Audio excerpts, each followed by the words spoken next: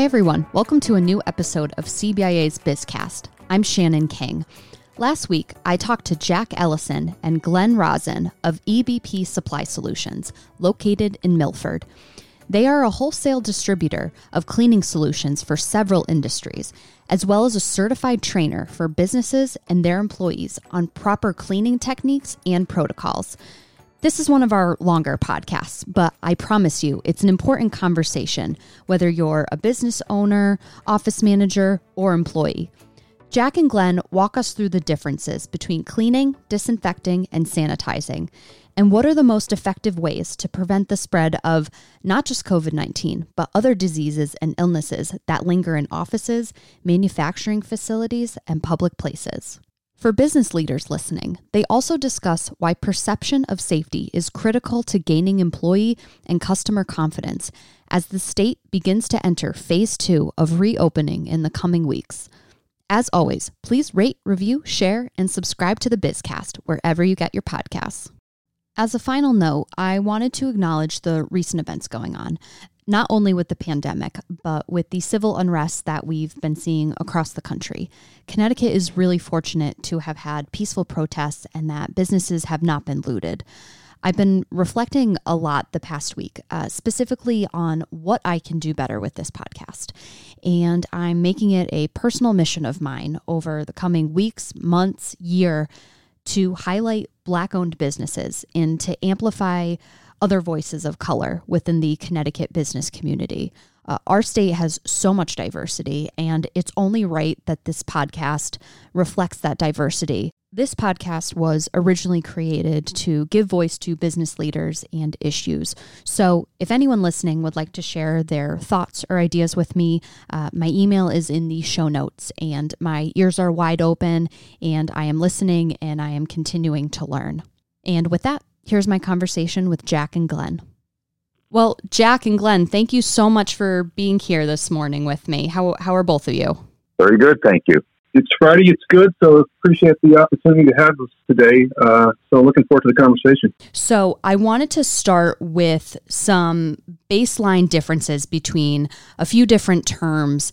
I wanted to know what the differences are between cleaning, disinfecting, sanitizing, and sterilizing, and why it's important to differentiate those from each other. I'll take this one, Jack. So basically, this is something, one other thing that we do, just to point out at EBP, which is a critical component, not only supplying products, but we also do a lot of training. So there's a lot of misinformation out there. People don't train in the correct way, don't do the processes the correct way. And if you don't do it, the end result doesn't turn out right. We have a saying, it's really 3 P's, people, product, procedure. And if all 3 aren't working in sync with one another, the end result is incorrect. So one of the key things that we do talk about is just that question. What is the difference? I even say to people, what is cleaning? And I'll get the response, cleaning is disinfecting, and it's not disinfecting. They are totally different functions. Simple definition of cleaning is the removal of soil from contact point to disposal. That is cleaning. We remove the dirt, we remove the soil, and then we dispose of it somewhere else. Cleaning, we have to clean first. We can't just disinfect, because if it's a soil load on the surface, disinfectants won't work.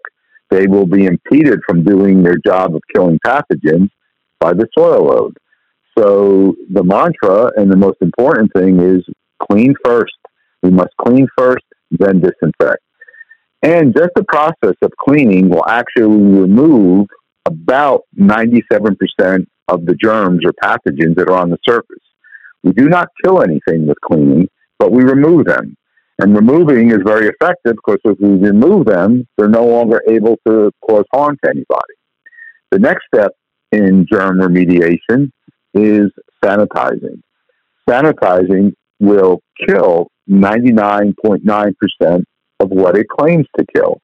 Now, they do have kill claims, and everything that has a kill claim must have an EPA registration. Otherwise, you can't be classified as a sanitizer or a disinfectant. And when they are classified as such, they have claims of what they can kill, what pathogens they can kill. Sanitizers kill the least amount of pathogens, but are deemed acceptable in some environments by public standards or by health standards. One of the areas we use sanitizer and not a disinfectant is food service applications. And we use a food-grade sanitizer, which is safe to come in contact, or if somebody was to get a little bit, ingest a little bit, that's completely safe. The next step is disinfecting. Disinfecting virtually kills 100% of what it claims to kill. And not all disinfectants kill all pathogens. Some are harder to kill than others. A common difficult pathogen to kill is something called norovirus.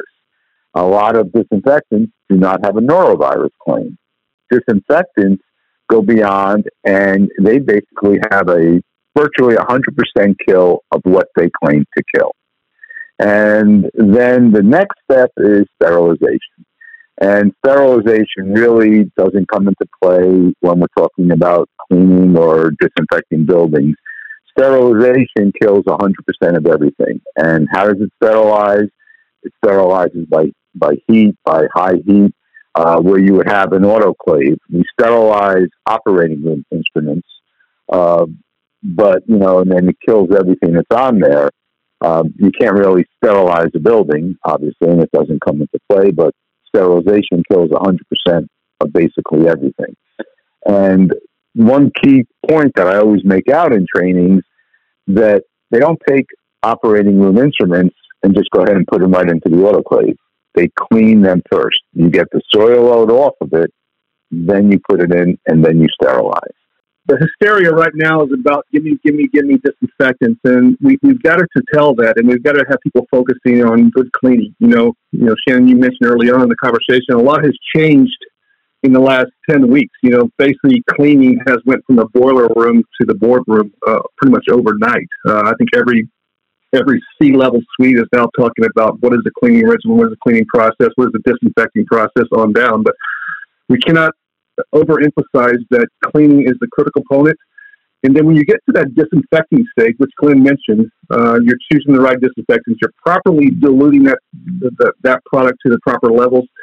But we see a lot of people doing a lot of bad things. They go out and they just over disinfect, and that creates a whole nother issue if you're not careful with over disinfecting. If you're just spraying this throughout the air, keep in mind, disinfectants are designed to kill pathogens, designed to kill living organisms. And if you're just going out there and just spraying disinfecting everywhere and applying it everywhere, you're probably not doing the best for your facility nor for your staff or your guests to your facility. So again, our focus is on cleaning with the proper processes around disinfecting. One additional point that I think is important too, that people be aware of, all disinfectants have what's called required wet dwell time. And that simply means how long it must stay on the surface in a wet state in order to be effective. So some of these things that you see, and people very often aren't aware of what the wet dwell time is. The standard in the industry is 10-minute wet dwell time, which very often is very difficult to achieve. And there are a lot of products that go down to as low as 30 seconds, 1 minute. But you need to be conscious of what the particular disinfectant or sanitizer you're using, what the required wet dwell time. And it kind of drives me crazy when I see on the news they're going around and disinfecting surfaces in New York City, and literally you see somebody with a spray bottle in one hand, spraying down the surface, and immediately wiping it with the other hand with a wipe. That is not disinfecting. At no point is disinfecting ever a spray and wipe process. So you need to be conscious of what you're doing and the right processes. All of that is incredibly interesting. I did not know any of that. So if I can ask both of you, what is that balance between cleanliness and disinfecting the correct locations, specifically in offices or facilities? And at what point is it over cleaning and over disinfecting or not being effective in actually killing a virus. I mean, we are talking about COVID-19, but for any sort of illness that can land on surfaces and infect people. So what is that balance? The best way to do that and kind of arrive at that balance is something we call risk assessment. So a risk assessment is simply taking an inventory of a specific area in the building and the number of what we call high touch points that are in there, where people are frequently touching, the number of high touch points, how frequently are people in that area, what is the vulnerability of the population. If you're in a healthcare facility, they're more vulnerable than, say, in a high school. Kids are pretty healthy. So you do that assessment of what the potential risks are, and that mandates how you're going to clean or potentially disinfect. One of the highest areas for cross-contamination would be a restroom. A lot of people go in there, a lot of high-touch objects in there, so we may clean and disinfect that more frequently during the course of the day. One of the benefits and the good things about, if there is a good thing about COVID-19, it's pretty easy to eradicate. It's not a difficult virus to get rid of. So where some, as I mentioned before, are more difficult. So sometimes, just quite honestly, and are some shortages of disinfectants now because everybody's gobbling up everything they can get on the commercial end, as well as buying up every roll of toilet paper that they can get. So we tell people that if you go along and clean effectively at multiple times of the day, as I mentioned before, you remove most of that organism and other organisms as well. And I'm glad you mentioned that, Shannon, about the fact that everybody's focused on COVID-19, but tends to forget about all these other pathogens we've always been trying to get rid of. And if we clean more regularly, you have a safer facility because you're removing it and never gets a chance to build up. But in the high-risk areas, we certainly say clean it and then disinfect it. Yeah, we see Shannon, we also see people, to Glenn's point, identifying those high-touch areas, those high-risk areas. For the most part, we're not, as an adult, we're not crawling on the floor. So, in an office space, is it necessarily disinfect the floor? Probably not. Maybe in the bathroom, yes, but in the hallways and the main lobbies, probably not the best use of time. Because if you think about it, as soon as we disinfect that surface, let's just call it an office building's lobby, as soon as someone walks across it, it's no longer disinfected. So it's kind of overkill, if you will. I would be more focused on the door handles, more focused on the countertops, more focused on the high-touch areas that we all touch when we go into facilities. Right now a big concern is around elevators. And I'd rather see someone wiping down elevator panels with a disinfectant 10 times a day versus seeing someone mopping disinfect the floor 10 times a day. So those are the things that we're starting to look at, and we're actually out doing now risk assessments for a lot of our clients and prospects, because there's a lot of confusion out there of what is my first step. And without identifying those high-risk areas, those high-touch areas first, you're going to be wasting a lot of energy and a lot of dollars toward things that may not apply to you. What is the effectiveness of disinfecting the air, or is that entirely possible? That's a good question. I think I would dare guess, and again, a lot of this is optics. Glenn talked about the 3 Ps, the people, process, and procedures, or the people, process, and products. The fourth one is perception. And I think a lot of the stuff you do see on TV, a lot of stuff you see with Glenn talking about certain markets, spraying and wiping, a lot of that's controlling perception. Because at the end of the day, if I'm a property owner or a manager or I own a hotel or a restaurant, I want to control perception more than anything. And if someone sees me wiping, spraying, appearance of cleaning or disinfecting, that builds more buyer confidence, and people have choices to make when they go to a particular business or businesses, and I think they're going to basically gravitate to those businesses they feel more secure at. It's not more secure than their home, at least more secure than the competition. So it is. I think you make a good point though, and Glenn could probably take a deeper dive on this one. But this is an airborne disease, and the likelihood. Glenn has some stats that he's done some research on, but the likelihood of getting COVID off of a surface is probably of a lesser degree than standing next to someone that's breathing that has the carrier of the COVID. So those are some things to think about. But Glenn, you want to take a deeper dive into that? Yeah, one of the things, and the studies have shown, it's really hard to define how long it stays in the air. And there's so many variables with this, is how much airflow is in any given space. Is the air conditioning on where it's circulating the air? Because there's also gravity comes into play when we talk about social distancing of 6 feet. Well, that's what they project if somebody coughs or sneezes. The average or the typical range of that is about 6 feet away. And that's why we say 6 feet of social distancing. Now, once if it's very still and there's no airflow, well, by gravity, those droplets that they potentially are releasing fall to whatever surface it's on. So as a finite, it's a great question, and they've come out and the scientists go, they really don't know how long it does stay in the air. But if you've got airflow, it's going to dissipate, rather quickly and go to a surface. So going around, and if somebody were to immediately sneeze or cough, and you had a disinfecting spray and sprayed it around there, it would probably be pretty effective. But that would be pretty soon after they actually had that incident of sneezing or coughing.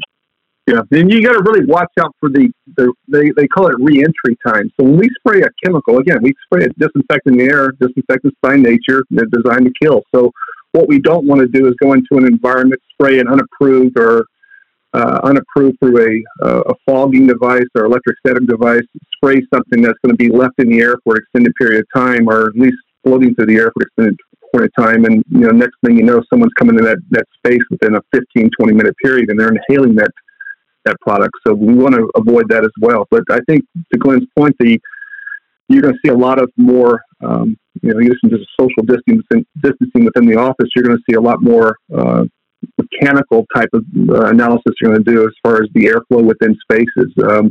You're going to hear things about putting UV disinfecting devices inside the ductwork to at least try to reduce the levels of anything that's flowing through, not just coronavirus, but other pathogens as well. So there's going to be a lot of different things thrown out there. I will say buyer beware. There's a lot of people making a lot of money, making a lot of false assumptions, and I'm not saying that carte blanche. I think Glenn and I have seen at least 15 or 20 ideas that just seem too good to be true, and as we take a deeper dive, they are too good to be true. So I would say buyer beware, and if it does sound too good to be true, maybe get a second opinion, because there are a lot of people out there that are unfortunately taking advantage of this situation that we're in right now to profiteer a little bit. And again, not everyone's doing that. The majority are not doing that, but there are some people with maybe just test the waters a little bit before you make a decision.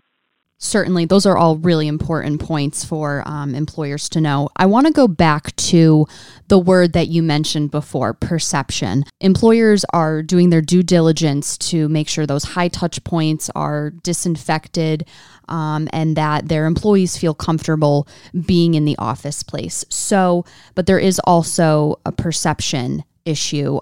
Employees and customers want to know that they're walking into a facility or an office space that is safe, and that a building manager or the employer is doing everything they possibly can to make sure it's as safe as possible without transmission, or as low of a transmission as possible of the virus. So what can employers and companies do to build confidence in their employees or customers for people to be able to go into large buildings and larger places to feel confident that they are walking into a place where they probably have a lower chance of transmitting the coronavirus? How can they build that confidence? Let me run with this first. Let me run with this, Glenn, and I'll let you chime in. But I think what you're going to see, I want to put this out there, and this is not being doom and gloom, but coronavirus is going to resurge. We have to be prepared for that. I'm saying that you'll hear that in the news. It's going to resurge most likely in the fall, and to what level, that's to be determined. But when we are on the downturn, until a cure or some kind of medication that's approved to take this, we're going to probably see an uptick in this at some point. Again, to the level we don't know yet. But I think those expectations have to be known across the employer base, and unfortunately, we'll see this. To that end, if I own a property, I own a restaurant, I own a hotel, I really want to start looking at how do I proactively communicate both maybe online through my marketing, as well as having an FAQ, a frequently asked questions. If I owned a Class A office tower, I would have an FAQ document, at least a page or two long, that just outlines what we're doing to basically mediate or reduce the risk of any kind of cross-contamination or any kind of issues arising within that space. And it'll do two things. It'll help build buyer confidence or the employee confidence to come back in that space. But the second thing it's going to do, it's going to allow those property owners, the managers of the restaurants, to focus on their core business and not be answering the same question 15,000 times a day. So over communication, the marketing angle that you can hit with it, for lack of a better word, marketing angle you can hit, and just communicate to your customers or potential customers what you're proactively doing is what I'm recommending. But rest assured, unfortunately, I think this thing's going to pop back up. And again, we don't know the levels, but we need prepared for when it does resurge. What is the action items we're going to take as a business or as the government or the state, whatever it may be. And just to add on to that, the perception issue, what an individual's perception is their reality. So if they perceive a facility is clean and safe, in their mind it is. And conversely, just the other way, if they think it's not, it's not. So another thing they can do, in addition to FAQ, having posters throughout the facility, hand washing, reminding people, wash your hands. It's the first thing that CDC tells you to do. Protect yourself is wash your hands and don't touch your face. If you do that, you will not contract the virus from a surface. The virus cannot penetrate intact skin. The only way it can get inside our bodies is through our eyes, our nose, or our mouth. So even if our hands are inundated with the virus, we don't touch our face, you will not contract it. And simple washing, and you don't need antibacterial soap, simple soap and water, washing it for a good 20 seconds, getting under the nail bed, doing that is a very safe protocol. But in order for for this perception issue, is very often cleaning has been a behind-the-scenes event. It's done at night when nobody's there, nobody sees anything. And there was the old thing, we clean to get healthy buildings. Well, clean for healthy buildings in many areas was a perception rather than a reality. We really didn't do that. Well, now it needs to be a reality. And one of the things we tell people, have people out there during the day wiping down those touch points, being very visible that they're doing that, being visible and going there and wiping doorknobs, wiping down water fountains, elevator buttons, handrails, all these high touch points is going to give that buyer, that person, that occupant a level of confidence that, okay, we see this being done. We've even seen the things that new innovations in the industry are robotic cleaners, robotic scrubbers and vacuums. Well, historically, they've been done after hours and nobody's there and they do it. Now we see facilities starting to do it during the day, and these robots are very intuitive and they know if somebody's there, they don't run into people. But if people see robots going around during the day cleaning up surfaces and stuff, they go, wow, they're taking extra steps. So all this builds into the perception of a healthy facility. Yeah, absolutely. Those are really great points. So last question I had for both of you. What can employees do in their personal lives when they are arriving to work or when they come back home from work or a public place? So obviously face masks are pretty much required out in public or when going into stores or anything like that. But it starts to get fuzzy in our personal lives. When we're spending time with family, spending more time outside, 6 feet apart, our face masks required, those touch points around your house when you have family members still going to work or going back to work and touching doorknobs and things. So what would you advise for employees to do when they are arriving to work in case they're bringing anything into the workplace with them? And then when they are coming back home from work or public places, what they need to do to make sure that they don't bring that virus back into their home? You're going to hear a term, Shannon, out there that's called respiratory etiquette. I think that's going to be a term that's going to be used both personally as well as in professional environments. And that's just simple, going back to grade school. If you have to cough in your arm, wash your hands regularly. If you're in public, you got to keep the distance there, but also you're not looking to be on top of people breathing. So you're going to hear respiratory etiquette is going to be a buzzword that's going to get more and more traction as this thing goes along. And the other thing I would say you're going to see, again, going back to perception, if someone's sick, if you feel sick, you're going to find employers going to be more embracing just do not come to work, because perception is they're sick. It's not, they could have a cold, they could have allergies, and perception is they have coronavirus, and everyone around you is going to have perception that, oh no, I'm at risk. So I think you're going to see employers really pushing that if you feel sick, stay home. And I think the remote working from home is going to allow, staying home to still be some more level of productivity to go on. But those are two things that stick in my mind that we go through this that you really need to think about, because again, I joke when I say this, but when someone stumps their toe and they say ouch, everyone's looking around saying, why are you hurting? Is it coronavirus? And again, there's 50 other things that could hurt us. Coronavirus is just one of those.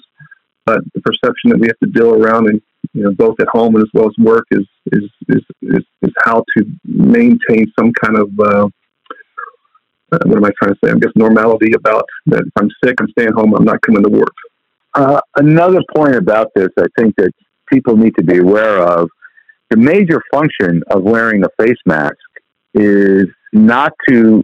It really has a little bit of effect, but very minimal effect on keeping you from contracting the coronavirus. What it actually is effective is keeping the people that don't even know they have it from spreading it. So if they're cough or sneeze or whatever, it's in that mask. So those droplets, and that's been shown that if you don't have a mask on and you cough or sneeze, it's going out 6 feet. If you have a mask on, it's basically confined right to you.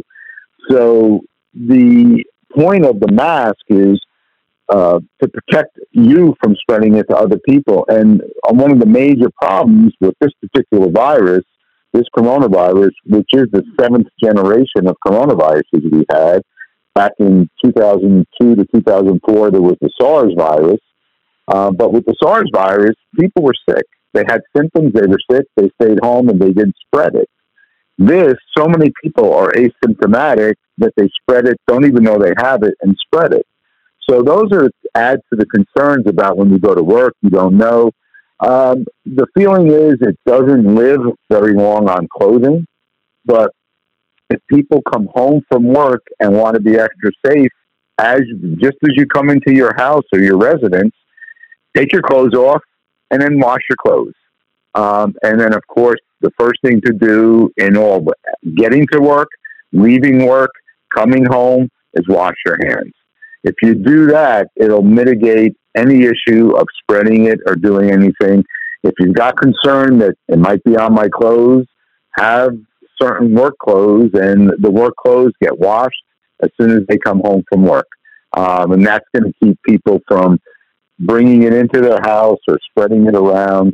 Although the risk of doing that is pretty low, people are very concerned about everything. So that would help mitigate any concerns. Even if you felt it was on the soles of your shoes, it doesn't live very long there, but leave your shoes outside the front door. Don't bring them into your house if you have concerns there.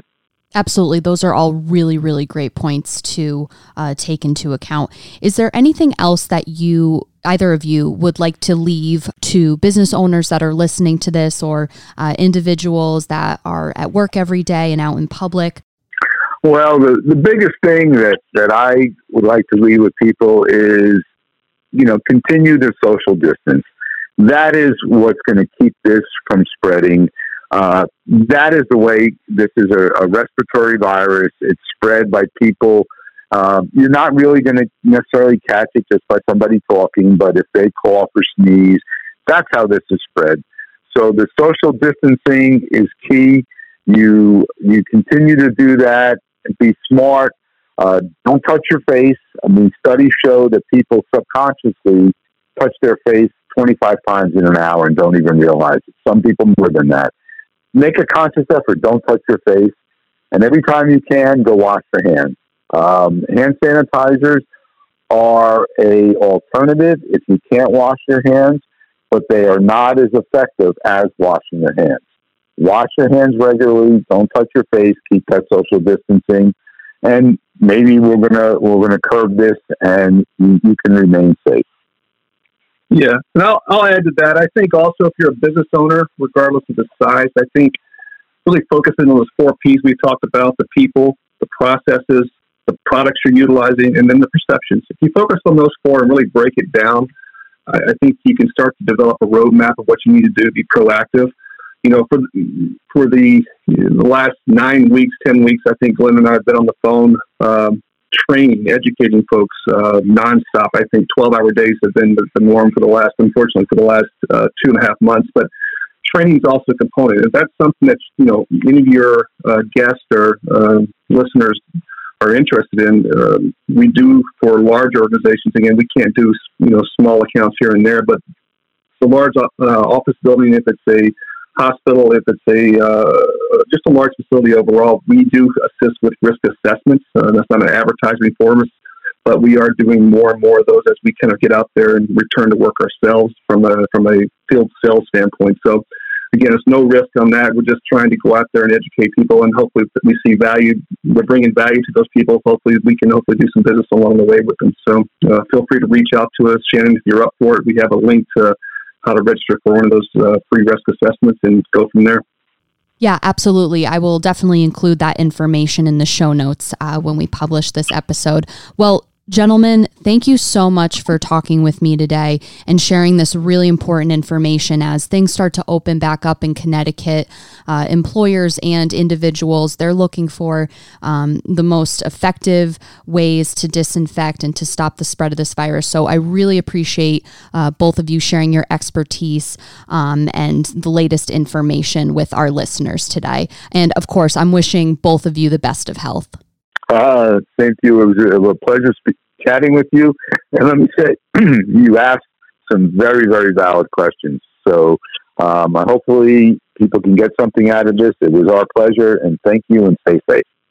Thank you, Shannon. For the latest COVID-19 information, visit cbia.com. Follow us on Twitter at CBIA News and on Facebook. Call us anytime at 860-244-1900. Stay safe out there.